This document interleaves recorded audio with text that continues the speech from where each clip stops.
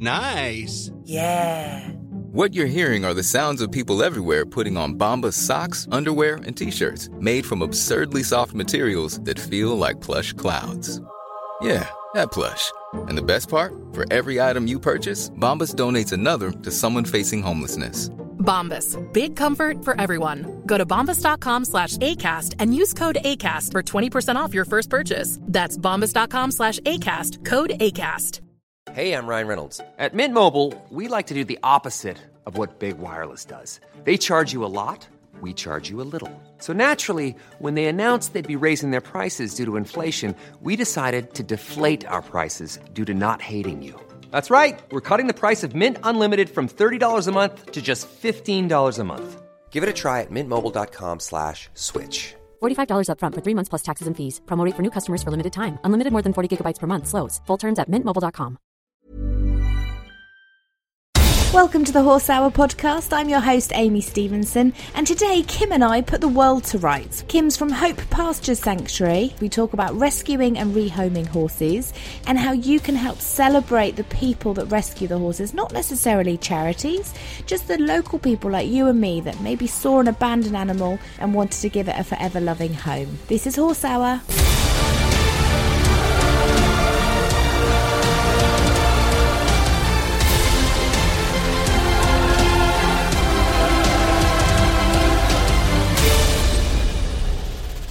Welcome to another episode of Horse Hour. We've talked about charities before, but today we're going to be talking about rehoming. And I'd like to introduce you to Kim, who's from Hope Pastures. If you want to head to their website while we're talking, then it's hopepastures.org.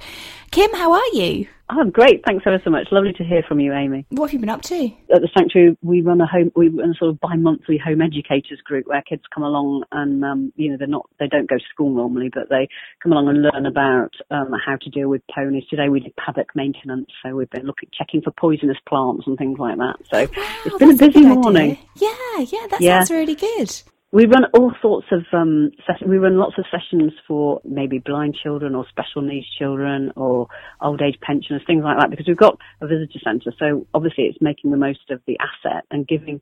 I mean, we're in pretty much in the centre of Leeds, so it gives people the opportunity to meet horses and ponies when they wouldn't normally, you see. So that's one of the things we do. And do you do educating for like somebody like me, for example? So say I wanted to learn, because I don't know what poisonous plants there are, so that would be really interesting. Yeah, we could do your own home educators. No, we tailor anything to what people want. To be honest, I mean we run things like. So, for example, Hope Pastures Experience, where people can just come along, grown-ups, and can come along and go on a tour. We talk to them about what we do with the ponies, where they, what they sleep on, what they eat, and all that type of stuff. And then they might spend half an hour grooming and brushing them, learning about, just being with them and dealing with them. So, we do. We're trying to tailor it to whatever anyone wants, to be honest. Because I found a nasty plant in the field last year. It scared the life out of me, and it was like these little berries. I'm no good with berries anyway. I'm allergic to most of them. So I spot a berry. I'm like, oh my gosh, that needs to go. But it was red, and some were green and some were blue. So I did loads of research. A friend of mine, luckily, is a conservationist, and she's the only person that I knew that might know what this plant was. So I sent her a photo, and she said it was deadly nightshade. No. I know. Luckily, it was just behind the back of the field shelters, so it wasn't actually in the field. Oh, dear God. But if you touch that, it's really, really poisonous, isn't it? Yeah, it's really bad. That is very bad. You really don't want that. What does it do to the horses? Oh, I mean, that will kill them. I mean, that alongside things like ragwort. Ragwort's a major issue for horses. That's that yellow plant that you see along the sides of the road quite often. Yes, really serious stuff. I mean, other things, I have to be honest, like buttercups, they're also poisonous, but not to the same degree. So you quite often see horses in fields of buttercups. Yes, yeah. Well, you've said that. We've got some in our field. I didn't realise they were harmful. They sort of give them more ulceration of the mouth than anything else, really. So they don't sort of die particularly from buttercup poisoning. But oak, acorns, there's all sorts of things. Yeah, you must come along to our session. Oh, bless you. Let's take us back to the very beginning then, Kim. How did it all start? We have 5 trustees and they basically manage the way the sanctuary moves forward.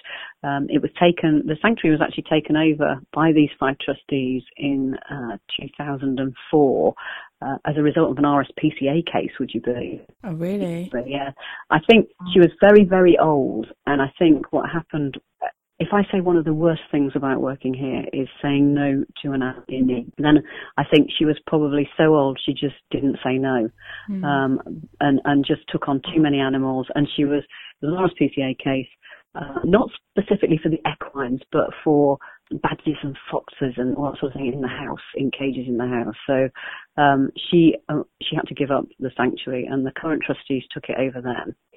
And they've gone from effectively 16 animals, I think, at that time, and 2 weeks worth of money, to being responsible now for 30 animals on site, 100 out, which have been rehomed in forever homes, new loving forever homes, as it were. So 100 are out on site, and basically, we're still here and growing. So they've done a fantastic job. So that's how the sanctuary is sort of managed, really. Now, I wanted to do a special on rehoming horses, because I had a horse that I had on loan that the owner had had for 12 years. And after 12 years, she decided to have a baby. So I took the horse on for a year to loan him. And then she decided that after a year of being separated from him, she was ready for him to move on to another home, but she didn't want to sell him. So she decided to rehome him. And so I was there through the whole process and found the whole thing completely fascinating and lovely with the things that you guys do. You make sure the homes are okay. But Hope Pastures takes it to the next level, don't you? You're doing so much more than just rehoming horses. Yes, we are. Obviously, what we do mainly is rescuing, rehabilitating, and then rehoming. And you can imagine that we see some terrible cases come to us. It's not obviously always like your friend's case, where the animals in good condition. Sometimes we get some in and they're absolutely shocking, covered in lice. Their feet are curled around like Aladdin's slippers, and skeletal. I mean, if people do go and look on the website, they'll see some shocking pictures, really, on there of how animals can be. So we do rescue, rehabilitate them physically and mentally, because often they've quite often been abused, and then try and find them a loving home when they're ready to go out there. So we rehome in that way as well. But we're also looking at trying to sort of celebrate everyone who rehomes, because, as we've said, as in your friend's case, people, it's not just charities which rescue animals that are in need. Sometimes equestrians and normal riders, people look after horses, rescue them as well. So yeah, we're trying to celebrate that as well. Amazing. So the lady then that needed help, so she had a sanctuary herself, and then you guys the trustees took that sanctuary on. What happened to the lady that was originally running the sanctuary? She stopped running it. She still lived locally, but she was very old, and obviously, didn't have anything to do and wasn't allowed to have anything to do with the sanctuary anymore. So it was really unfortunate. It's meant that obviously the sanctuary is now. It went from being a sort of ramshackle place with lots of railway carriages and sheds and stuff like that, to actually now being a very safe and secure place, well cared for and looked after. For the animals, basically. So do you think there was an element that she did want to rescue the horses and she wanted to help, but maybe didn't have the experience or the financial backing to be able to carry it on? I really think that she got to the stage where she didn't say no. I mean, every day we get between about probably 1 and 5 calls, all asking us to take an animal, which may or may not be in any, a state of need. So there might be people who just don't want to look after their animal anymore. There might be people who desperately can't look after their animal anymore. There might be people ringing saying, this animal is standing starving on the side of this road. So there's obviously, we sort of grade them, and we can only take on site about 30 animals. That's our maximum. Otherwise, we can't look after the ones we're looking after. So every day we have to turn animals down. And I suspect that what happened with the lady who ran the sanctuary before is she just stopped turning them down and took too many on, and then couldn't look after them. I think that's probably where the issue lay, to be honest. And although I say we turn animals down, it doesn't mean we don't help them. It just means we can't always take them on site. So for example, we've got on site some Welsh Section A's, which belonged to a lady who had a few ponies, didn't get the boys castrated, and ended up with 40, then couldn't look after them.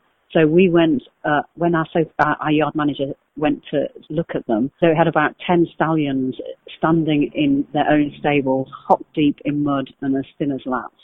So we took 2 because we could fit 2 in. We found another sanctuary that could take 6, but they couldn't afford the transport.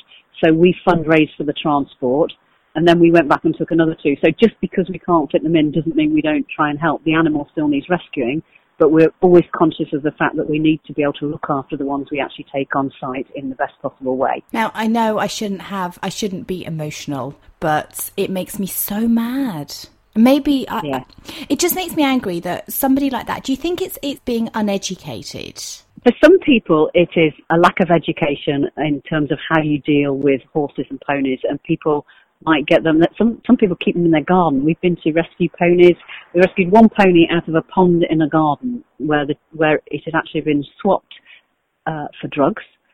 And this family had ended up with a pony. They didn't know what to do with it. The children scared it. It ended up in the pond, and therefore we went and rescued it, basically. So that clearly is a lack of education. There are also nasty people out there. There are nasty people out there that abuse children, that abuse dogs, that abuse cats, and they abuse horses as well. So there are also nasty people, but generally speaking, a lot of it is lack of education. And we spend a lot of time, certainly our yard manager does, talking with people about how to improve their management of their horses. What you're doing is great then. You're getting in there before and helping teach people how to look after horses and what to look out for and the amount of care that they actually need. I've said this a few times. I think there should be an animal test that you have to do before you're allowed an animal. Yeah, you know, you have to do the test of the basics of what they eat, where they need to live, and to make sure that you can financially sustain them, because they're not cheap. Whether it's a dog or a cat, you've got to pay for the insurance, you've got to pay for the vet's bills, you've got to pay for their feed and their jabs and things. So and particularly things like a horse, where it's massive and the costs of them are absolutely massive. People take them on and they don't realise. You know, every 6 weeks you need to have their feet done. They need vaccinating against various things like flu. They eat, all this sort of thing. People just don't realise the cost of looking after something like that. You know, even though it's a large animal and you'd think it'd be obvious, they don't necessarily know. The interesting thing that I have found lately is that there are actually people that can afford the horses and just beat the hell out of them. You know, it might have the best possible facilities and it could have the best feed, but the owner or the rider is beating the horse. And that's now, I feel, coming into the forefront of people are actually starting to stand up and say, no, that's not right. You can't treat your horse like that. Are you seeing that as well? I think there's more and more move towards positive reinforcement in terms of training and trying to understand the horse. I suspect some of that comes from the fact that the horse was used as a working tool. And people, sometimes if you speak to people, they'll describe it as it. Rather than he or her. And I suspect that's an attitude that stems from the past, that we make it do something because we need it to plough this field, or we need it to carry this gun, or whatever it is. And so I suspect that's sort of where it comes from. And as we educate people more, the more people will understand that getting the thing on side, as with any team, is very, very important, and actually trying to bring a horse with you rather than to beat it into something is probably going to get a much better result in the long run. And sadly, they were seen as a commodity because they were used, they had to do a job over history, and they're still seen as a commodity now. For as long as they are seen as a commodity, they're going to be worth something, which means that you're going to get people that are, giving horses away for drug deals and stealing horses, and it's ridiculous. But we can't stop them being a commodity. That's something we can't control. But through people like yourselves, we can educate a little bit more. So even people that aren't riding and don't know how to ride, if they see an abused animal, they can help. Yes, definitely. Is that what you're educating? Because you educate people in schools as well, don't you? Get them at a young age. Is that where that comes in? Yes, we do. We try and work with schools in less well-off areas, shall we say, or areas where children wouldn't normally come across things like horses and ponies, because that gives them the opportunity to know and understand that an animal has feelings, and and that there are certain ways of dealing with an animal. And we run quite a lot of groups with children from less advantaged areas, because obviously the sanctuary itself is based in Leeds, and so there are quite areas of deprivation where you wouldn't see a horse normally. And we've had some great success with some of the children that have come along on that. We've had, for example, we run an alternative provision group where the children come once a week. They're failing in the educational system and don't go to school, but they come here once a week and they almost do like a young apprenticeship. So they come they're only 12, so they can't do a proper apprenticeship. But these children have actually attended here. Of that, we've got one child who wants to be a farrier. When he grows up, we wouldn't even have known that was the case. And then two of them actually came to me, and unfortunately we couldn't take them because they're not 16, and we take normal volunteers from 16. But two of them came to me and said, can we volunteer in the school holidays and come and help the horses? And I just thought that is such an offer from children who've got absolutely nothing, to be perfectly honest. Their mum might be in prison, dad might take drugs, all this type of stuff. They haven't had a great start in life, and yet these kids are able to come and say they want to come and volunteer and catch the bus round the ring road to come to Hope Pastures. I mean, I really was touched by the fact that they do that. It gives them hope, doesn't it? It gives them something else to look forward to. And I've seen horses are amazing therapy for these kids, and it gets them out of where they are. And like you said, because the horse, as we all know, is like a reflection of your soul. Yes, I think that's true, yeah.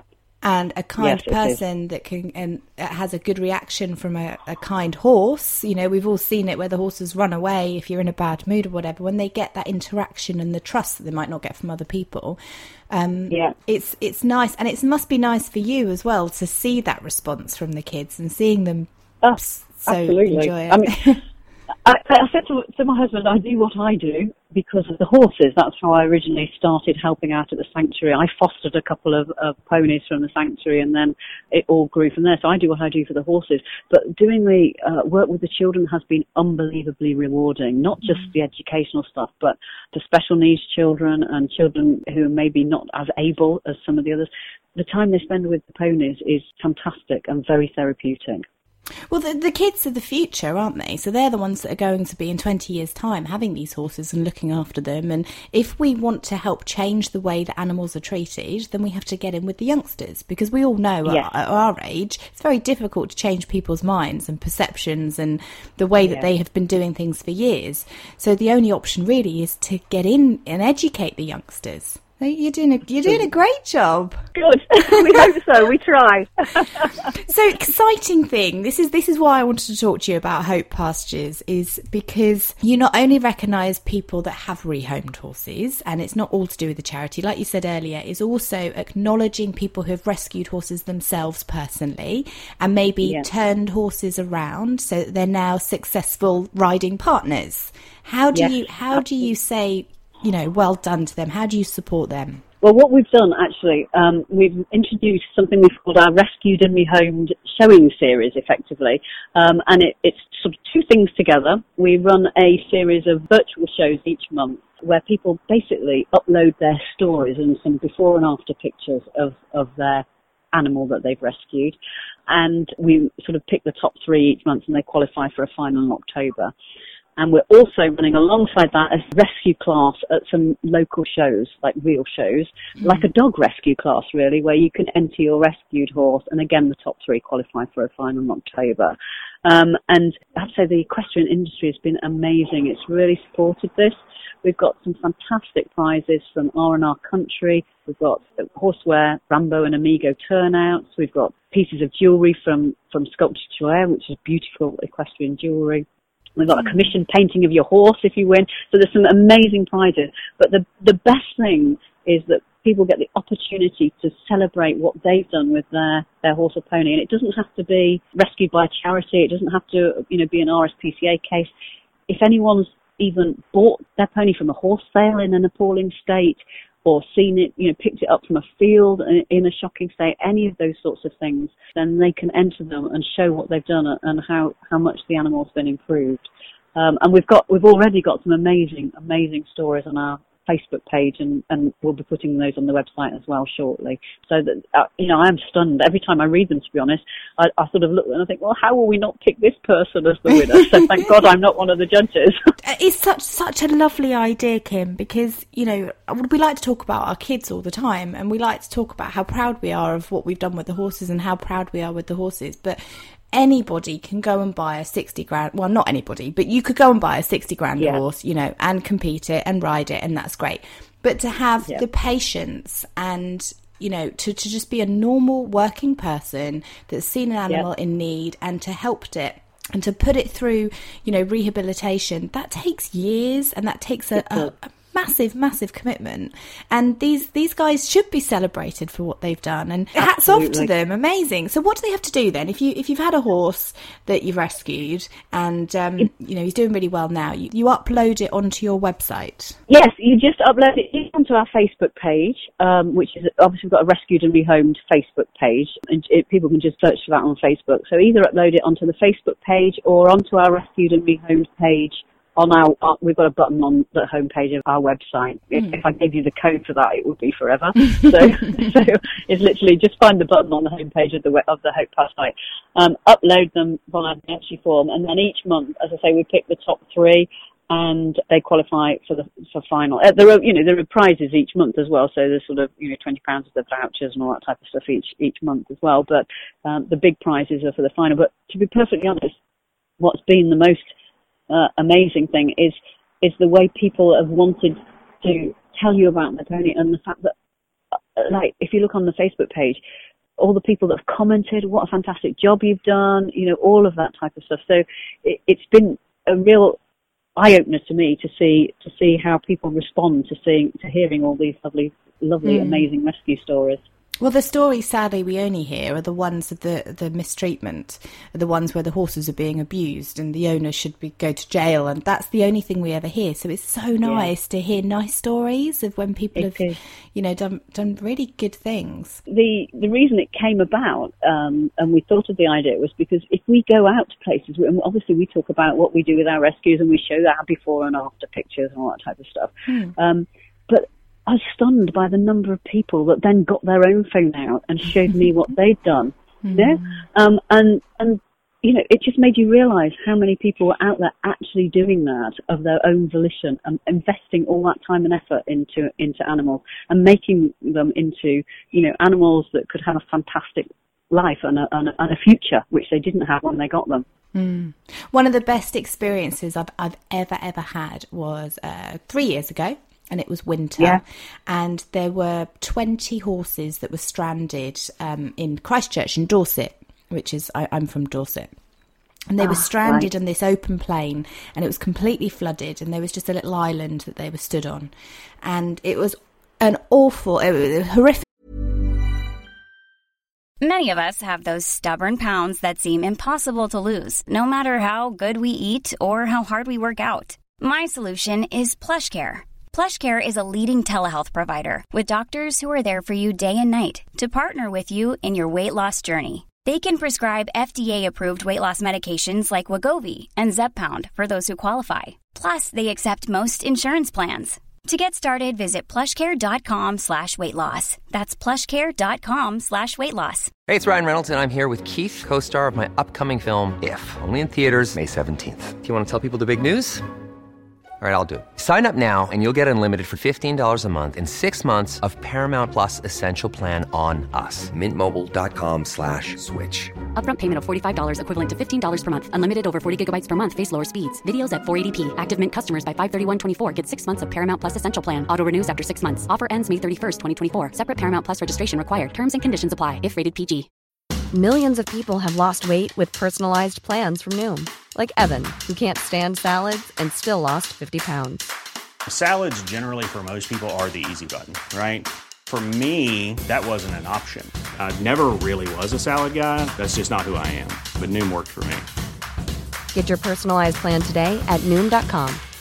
Real Noom user compensated to provide their story. In 4 weeks, the typical Noom user can expect to lose 1 to 2 pounds per week. Individual results may vary. horrific storms. It was an awful case. And the RSPCA, bless them, did try their hardest. They did, but they were struggling to get these horses off.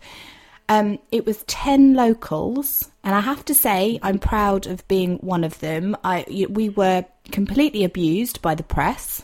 They completely slated us and said that we were awful and we were a nightmare and we got in the way, but we didn't. We were just there with horse boxes, with hay, taking the hay out to the horses every day to make sure that they could eat.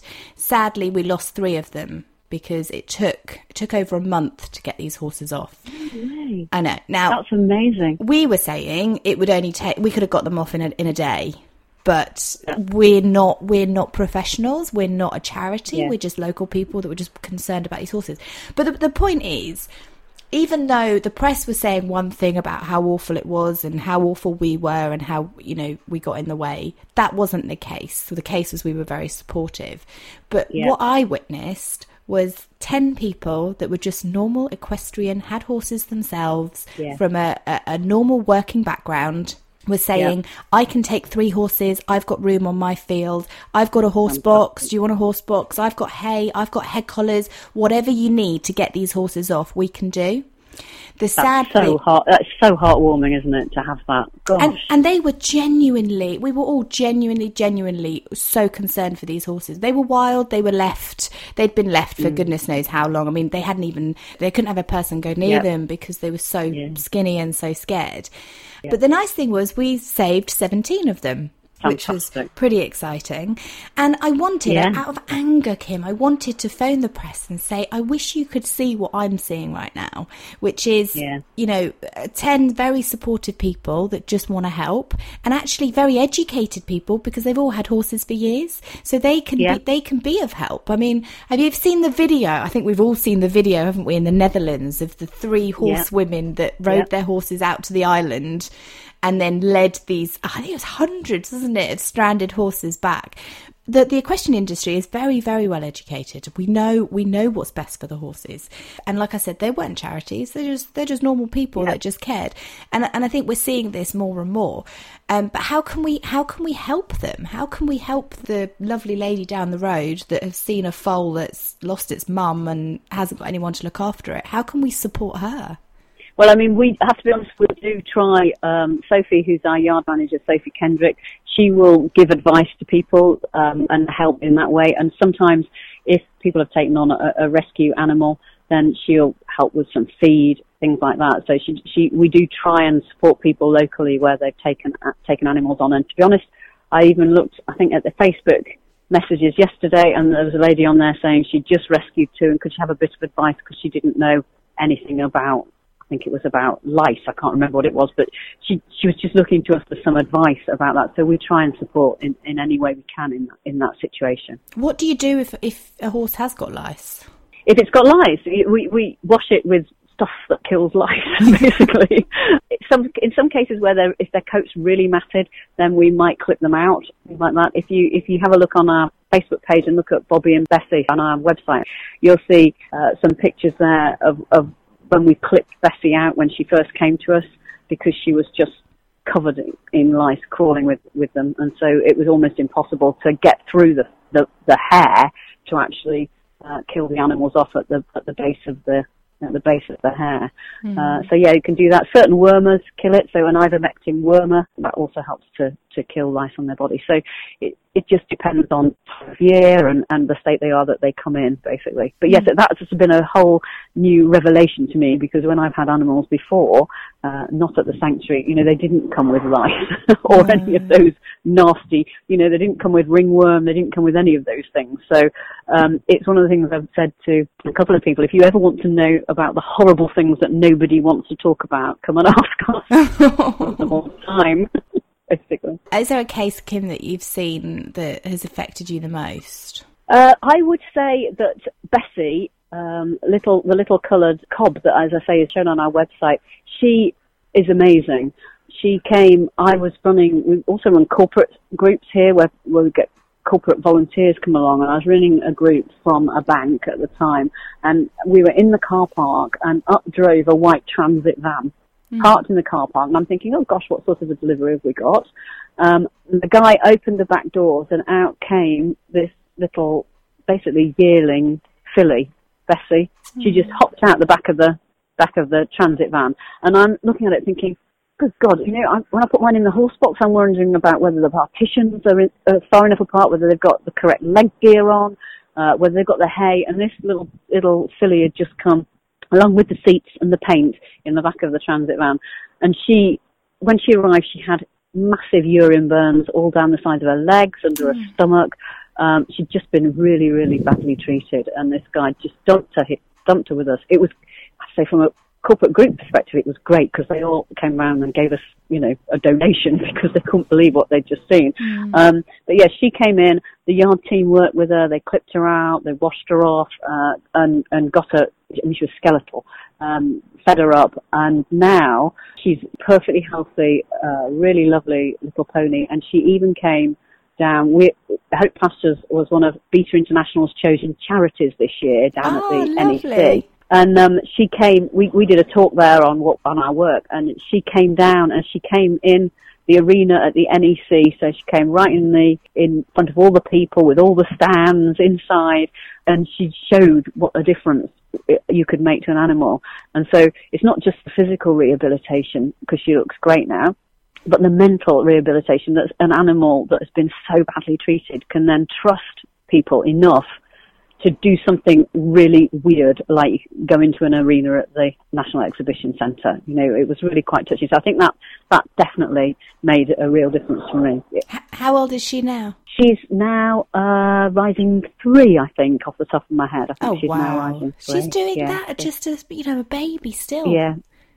Yeah, she might be rising 4, rising 3, rising 4, something like that. But she's still a baby, basically. Yes, she's still a baby. And I think she probably only travelled a couple of times before she came down as well. And so obviously it's quite a long way from Leeds to Birmingham and all that. So really, really proud of her. So I guess the ones that you see when they come in are the ones that do make the most impact on you. And I'm sure our yard manager, Sophie, she would have a whole list of them because she sees them as soon as they come in. I think for her, probably Easter, who's a little foal that we rescued, a 1-day-old foal that we rescued from the side of a motorway in the centre of Leeds. And she nursed, you know, 24/7 basically to ensure he survived. I think he'd probably be up on her list, for example, because she was the one who dealt with it. So it would just depend which ones you see and which ones you spend time with, I suppose, as to which ones make the most impact. Yeah. It's all heartbreaking, but lovely to see that they're okay now. Yes, that's the good thing, and have a new home. I mean, they don't come to us and it's a spa day for horses. The aim is to rehabilitate them and rehome them and get them a new life. You know, it's not sort of like come along and, you know, we have just a nice time here. We have very few. We have about 12 permanent residents, and the rest are all on their way through to going to be rehomed, basically. So do you work with like vets and back therapists and physiotherapists and things like that? Yeah, all of those. We've got a very close relationship with our vets. Yes, we have a variety of different people come to do physio or chiro, anything like that on the horses where they need it. We do a lot of work with people who, you know, use various training techniques, so like clicker training or trust technique, things like that.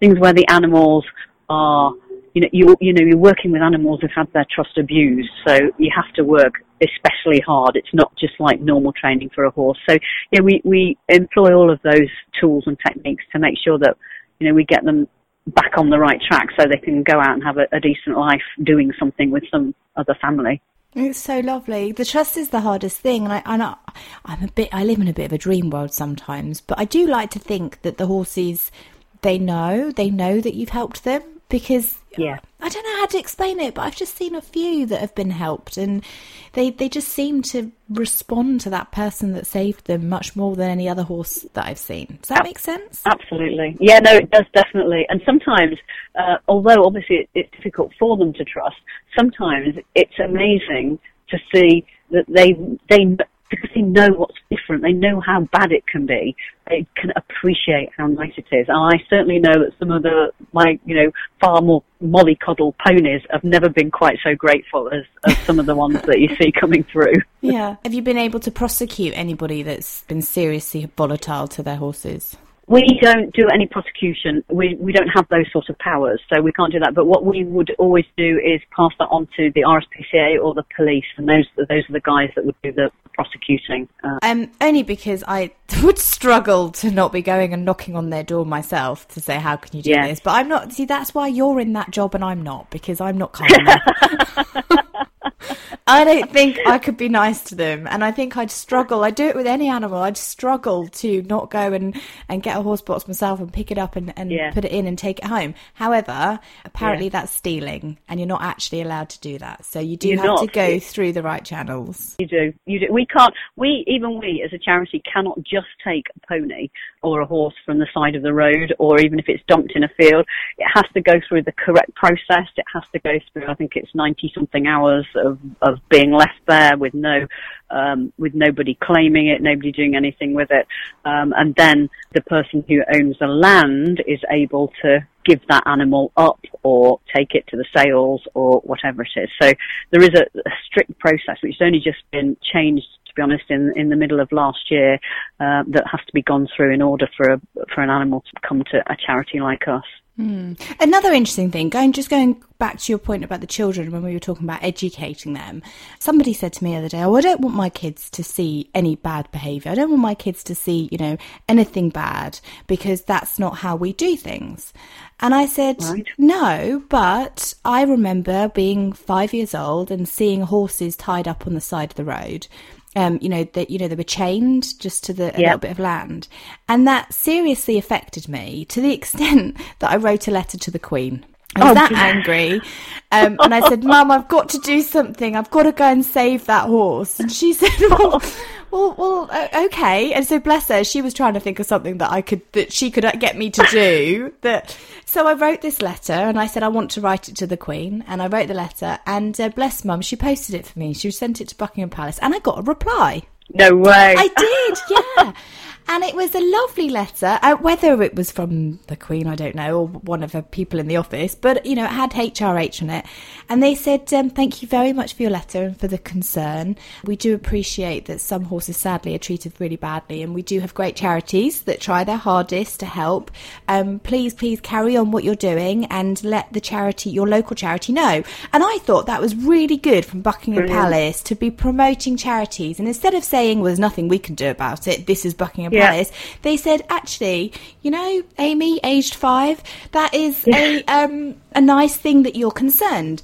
And that, for me, bred it in me that actually I don't want to see horses being treated like that. So the end conclusion that we came to is, yes, we do need to protect our kids, but it's okay for them to know sometimes that bad things do happen, and that's not how you treat animals. Yes, you have to have both sides. It's very difficult to learn. People say you learn by making mistakes, and so you can't go through life not making mistakes. You can't, if you don't treat things badly, you can't learn how you can't see that people do that. You have to see it. Do you know what I mean? If it's not the sort of thing you do, seeing it makes it real. And I mean, I have to say, we as charities are quite often very guilty of showing some really shocking pictures nowadays. Maybe we could have like a bit more of a balance to what we talk about. But, people don't always realise how shocking things are and the state that some of these animals are in when they come to us. And sometimes it is worth making sure that they do see that. Well, the sad thing is now there's so much material out there that the only way you can grab someone's attention is to be more shocking. And it's sad that it's come to that, because actually every case that you see, whether it's horrifically shocking or just a little bit bad, it's bad. Yeah. That horse needs help, and therefore, we need to support you as much as we can. So how can we support you, Kim? Is there ways that we can donate? Oh, absolutely. Yes. No, obviously, through our website, anyone can donate. We've got donate buttons and things like that. Obviously, people can do the standard things like adopt an animal. So £15 a year, you sort of pay towards the food and the care of specific animals and that on site. Any sort of donation in that way, if people are local, volunteering is brilliant for us as well. And I mean, I hate to say it, because hopefully it's not going to happen to any of your listeners in the short term, but leaving us gifts in wills, things like that. Very tax efficient and also unbelievably useful to us to get a bequest like that, because everything that we generate in a year, so donations, that sort of thing, is ploughed right back into looking after the animals. For every pound that is donated to us, Hope Pastures, 95p is spent directly on the animals. We don't have people sitting around answering the phone, stuff like that. So everything we generate in terms of day-to-day income goes directly to help rescue more animals. Where we can do development work is where we do get things like legacies. And in 2012, we developed a new visitor centre, which has made a complete difference to how we run the sanctuary, because we can run a lot more groups, involve a lot more people, be a much more of a community centre. But we could only do that because of a legacy. So legacies are also an amazing thing for us, and something which helps us to generate more income on a day-to-day basis, basically. And just going back on what you touched on the wills, that's actually really interesting, because we do forget, I think, or we kind of put to the back of our minds what's going to happen to our horses when we pass. Yes. And we do need to be considering that they need to go somewhere. Somebody needs to look after them. God forbid anything would happen. In fact, I had this conversation the other day because my family wouldn't have a clue. They wouldn't know what to do. So I've had to set up, if anything sadly is to happen, that Blackjack will go to somebody that I trust, that I know that they'll look after him, and he's not just going to be sold from pillar to post. Absolutely fantastic. That is so sensible. Oh, it's a horrible thing to have to think about, but I think I was thinking, because I thought, oh God, who's going to look after him? The poor little man won't be looked after at all, because they won't know what they're doing, or it could be too heartbreaking for family to look after them and things. But it's just something that we do need to consider, and we do need to think about whatever animal that you've got. It is absolutely, and particularly with a horse where they're massive and hugely expensive. When somebody dies and they've left 10 horses, and they're not the family's interest, it's sometimes quite difficult for them to remember that person also left £1 million. Do you know what I mean? And so it is really important to think about that, because you wouldn't just sell your horse to a traveller. Do you know what I mean? If you died, what's going to happen to it? So yeah, I think that's a really good, really, really good point. Well, it's great what you do, Kim. Thank you so much for coming and telling us about it. Your website then is www.hopepastures.org. Okay, now what we're going to do is we have a lovely little page on the Horse Hour website called Horse Hour Champions, and we would love for you to be one of our Horse Hour champions for this year. So we're going to put all the information on our website, horsehour.org, and there'll be links through to your website if they want to donate, if they want to, your Facebook as well, if they want to ask any questions, and loads of information of your series, your online competition series, because you could win. Brilliant. It's like £1,500 worth of prizes that can be won. Yes, so the whole series. The champion is the champion's prize is worth about £650, and then I think the reserve champion's about £500, and then it obviously goes down from that. But yeah, £1,500 worth of prizes, as I said, from fantastic industry supporters who've recognised, that this is something which people do, and that needs celebrating. Absolutely. The judges that you have as well, these aren't little local judges, these are expert judges. You've got Louise Kittle, who's the editor-in-chief at Pony and Horse and Rider magazine. Rosemary Hetherington, she's an international showing judge. I mean, she's going to know her stuff, isn't she?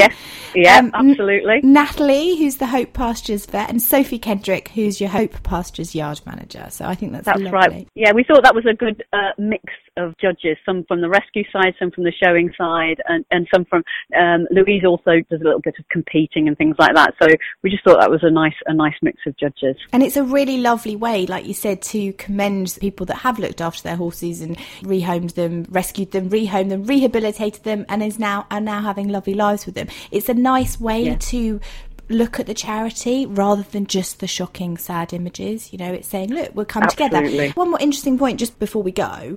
I'm finding that the equestrian industry is working so much better together now as an overall. And people like, I'm thinking livery yard owners and you guys, if we all worked together and did more educating and, worked with our local schools, if we can, it's only going to promote the livery yards because they're going to be getting school kids in to educate them, using the local charities to help with advice and ways that we can teach people really seriously that we need to consider the health and well-being of these animals. Yeah, no, absolutely. And it extends not just, it extends beyond horses, because although you might come and talk to us about health and well-being of horses, it's about animals per se as well. And so it's an education system for a whole family. So although horses might not be all that relevant to some people that are never going to have one, it does also show a type of caring and an involvement in I suppose the environment than if you're just sort of sitting at home playing on your PC, basically. Kim, we're going to take over the world. Yes, that'd be fantastic. We're going to save the world between us and Horse Hour. It'll be amazing. Thank you so Amy. much. What's your Twitter handle? It's at Hope Pastures. At Hope Pastures. So Facebook, Twitter, and head to your website as well. Thank you so much, Kim. That's brilliant. Thanks, Amy. Bye. Bye. Thanks so much for listening. I hope you enjoyed this week's episode. If you missed any old shows, don't worry, you can catch up with them. Just head to our website, www.horsehour.org. You can catch up on Trisha from Childrick Saddles. She gave us saddle tips and advice. If you just want to check that your saddle fits correctly and you're not really sure, you're not ready to pull out the saddler yet, then Trisha gave some awesome advice. Also, Ludwig Svennestel, the Swedish Olympic dressage rider, he was brilliant. Alec Banner-Eve, he gave us advice on polo and explained what it was. And of course, Di Lampard, the Olympic performance manager for the show jumping team. So loads to catch up on. You can also head to Acast. All previous shows show up and you'll get our future ones straight down to your phone as well. Hope you have a really good week and I'll catch up with you soon. You've been listening to Horse Hour. Join the community on Twitter, Mondays, 8 p.m. UK time, 3 p.m. Eastern by using the hashtag HorseHour. Follow Amy at AmyStevenson1 and subscribe to us on Acast, iTunes, Stitcher and Player FM.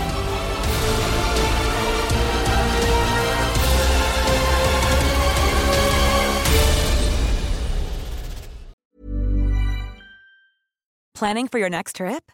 Elevate your travel style with Quince. Quince has all the jet-setting essentials you'll want for your next getaway, like European linen, premium luggage options, buttery soft Italian leather bags, and so much more. And is all priced at 50 to 80% less than similar brands.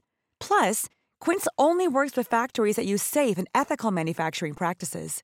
Pack your bags with high-quality essentials you'll be wearing for vacations to come with Quince. Go to quince.com/pack for free shipping and 365-day returns. Imagine the softest sheets you've ever felt. Now imagine them getting even softer over time. That's what you'll feel with Boll & Branch's organic cotton sheets. In a recent customer survey, 96% replied that Boll & Branch sheets get softer with every wash. Start getting your best night's sleep in these sheets that get softer and softer for years to come. Try their sheets with a 30-night guarantee. Plus, get 15% off your first order at bollandbranch.com. Code BUTTERY. Exclusions apply. See site for details.